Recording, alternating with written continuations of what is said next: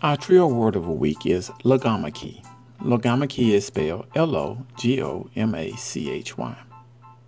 Logomachy means a dispute over words or a controversy marked by verbiage.